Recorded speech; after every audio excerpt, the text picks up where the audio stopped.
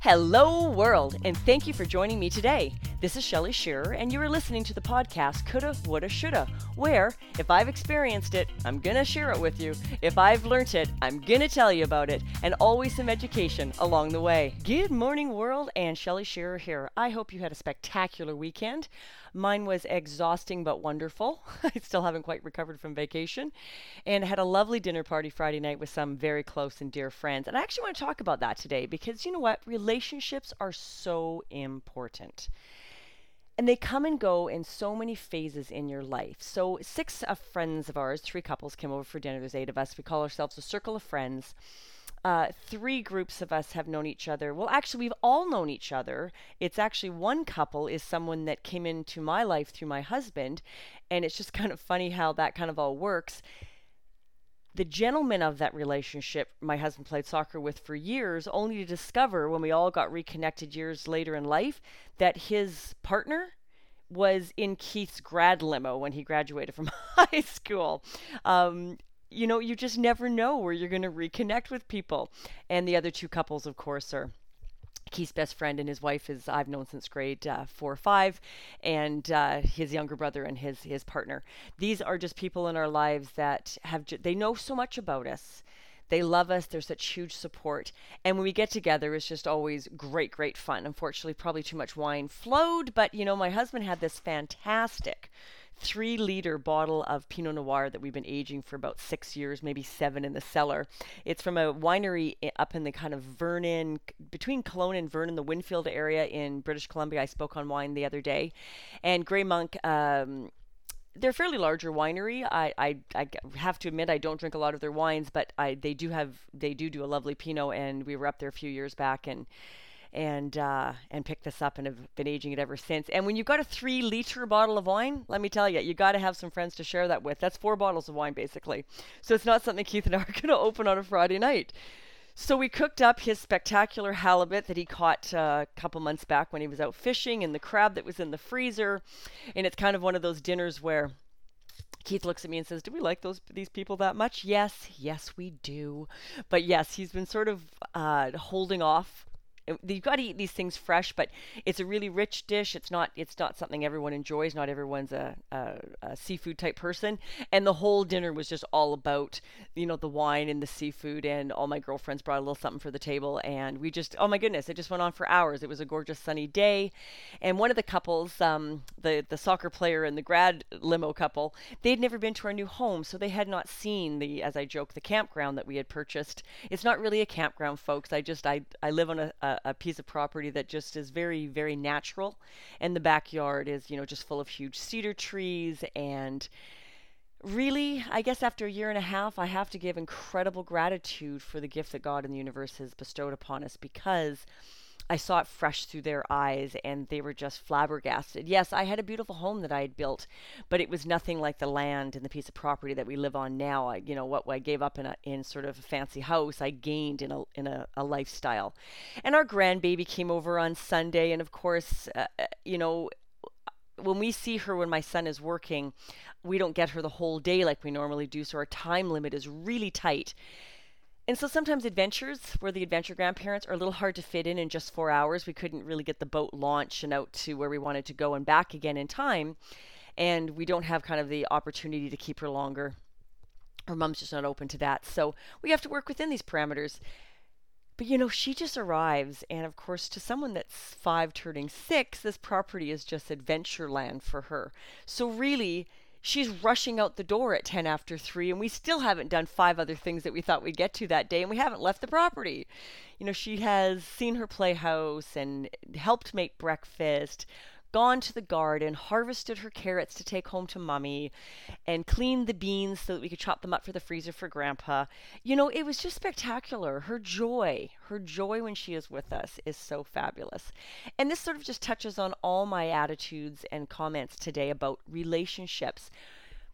We build them in our lives. I pray to the Lord above that you have great family relationships. Mine, they're a little rough. They've got a lot of history, but they're a little rough. So I went out and made fabulous friends, because our psyche, our what I call the unconscious mind, negative or positive, if there's things that we must have to survive, we're going to go find them. Now, luckily for me, most of it was positive.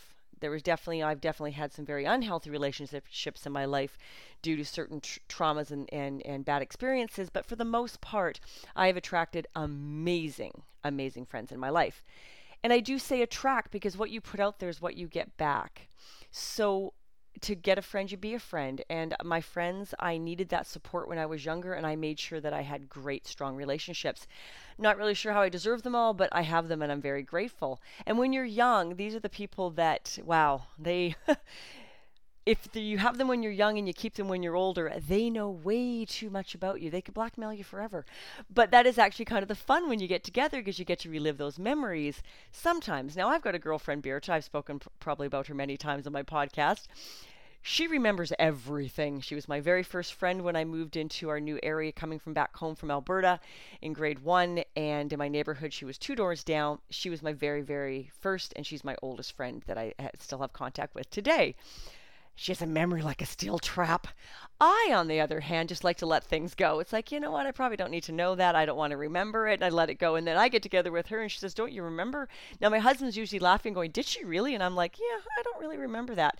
But she's always right. You know, if you prod me long enough and she brings up stuff, I'm like, oh, right. I just like kind of let it all go.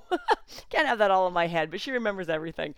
So these groups of friends know her as well. And so I've had these people in my life for a long time. Well, when you're younger, they're the people you have all your adventures with. They know all your growing mistakes and pains and secrets and successes in those younger years. And they're usually, not always, but usually those are your fun friends. You know, your late teens or teenage into your 20s, they're the fun friends because you're having adventures. Then you start having families and becoming grown adults yourself. And your life changes. And then if you're really lucky, if you're doing that whole family thing in different phases, you just make a way to stay in touch. And good friends, you can sometimes go a long time without seeing them. You pick up the phone or you drop in and things are just like they always have been. And these are the type of friends that I'm talking about that I have. Then you get a little older and sometimes like now in our 50s, these friends are the ones that have all your memories and your stories. But you also develop friends that are just amazing support. I've spoken many times about the neighborhood that I live in that is just freaking spectacular. And there's just such huge support there. You know, Keith has never raised a child on his own. I have, but he's a fabulous grandfather and uncle. He was very, very involved in his nieces and nephews' lives growing up because the family looked after themselves. Like the boys, you know, by 21, these boys, him and his brother, were babysitting brand new newborns while, you know, his sister was a flight attendant and his brother-in-law was a firefighter. They're used to children, so they didn't have to raise them to understand them and know them. So kids kind of gravitate to him. And in this neighborhood, that happens a lot. Doesn't matter kind of where we go. We just tend to attract that. And we're so grateful for that. And now our age gives us a different perspective. And we sort of attract kids that need something a little different sometimes. Sometimes the teenagers just feel they just want to come and talk when maybe their parents aren't the one they want to talk to. And Auntie Shelley and Uncle Keith are always kind of that safe place to have a discussion. You know, I've got kind of a small gift of facilitation. I haven't really exercised that muscle in my life. In fact, taking the Sacred Gifts course a couple years back, it came as a bit of a shock that I had that gift, because I didn't realize it at all. And unless you calm me down and I get very focused one-on-one, it becomes very apparent and everyone's like, oh my gosh, that's a gift. And I'm like, didn't really actually notice that. But I'm noticing it now as I'm getting older, and I'm noticing when younger people want to come and chat because they just need that listening. They just need to kind of vent and get it out, and sometimes need a little direction. But they're not looking for me to parent, and they're not looking for me to answer all their questions. They're just looking for understanding. Well, there's probably not much really at this point in life other than what goes on when you're really older that I probably haven't experienced or don't have a perspective on at this point. That just comes with the years and the age and the wisdom. So relationships are so very important. And so I really encourage you today, how are your relationships? No matter what age you are or what sex you are that you are listening to this podcast, are you nurturing the relationships that you need in your life now? Are you thinking ahead about how you might need some of those friendships and relationships down the road? Work relationships are another thing.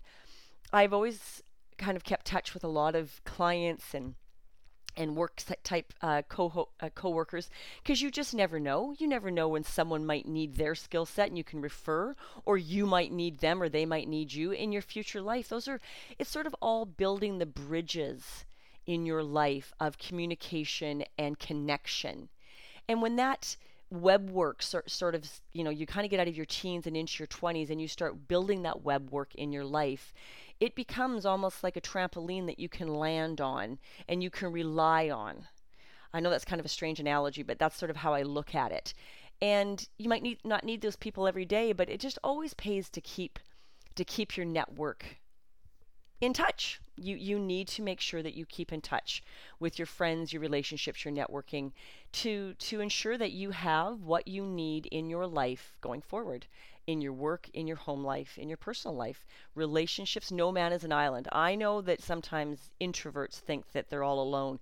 They're not. They're just people that deal with social maybe interaction differently than an extrovert like I am. I mean, it's obvious I'm an extrovert. But I'm also a person that needs a lot of downtime. So introverts, don't get yourself convinced that you don't need people, because that is just a lie that needs to quit being propagated, because I've heard it from people. You know enough people like I do, and you've done enough courses and such. You come across so many different types of personalities. Introverts, you are not islands. You just interact with the world a little differently, okay? People need people. It's why there's things like organizations and churches and Alcoholics Anonymous and schools, because everything one-on-one doesn't create the same energetic synergy that happens when there's groups of people or when you're with someone else.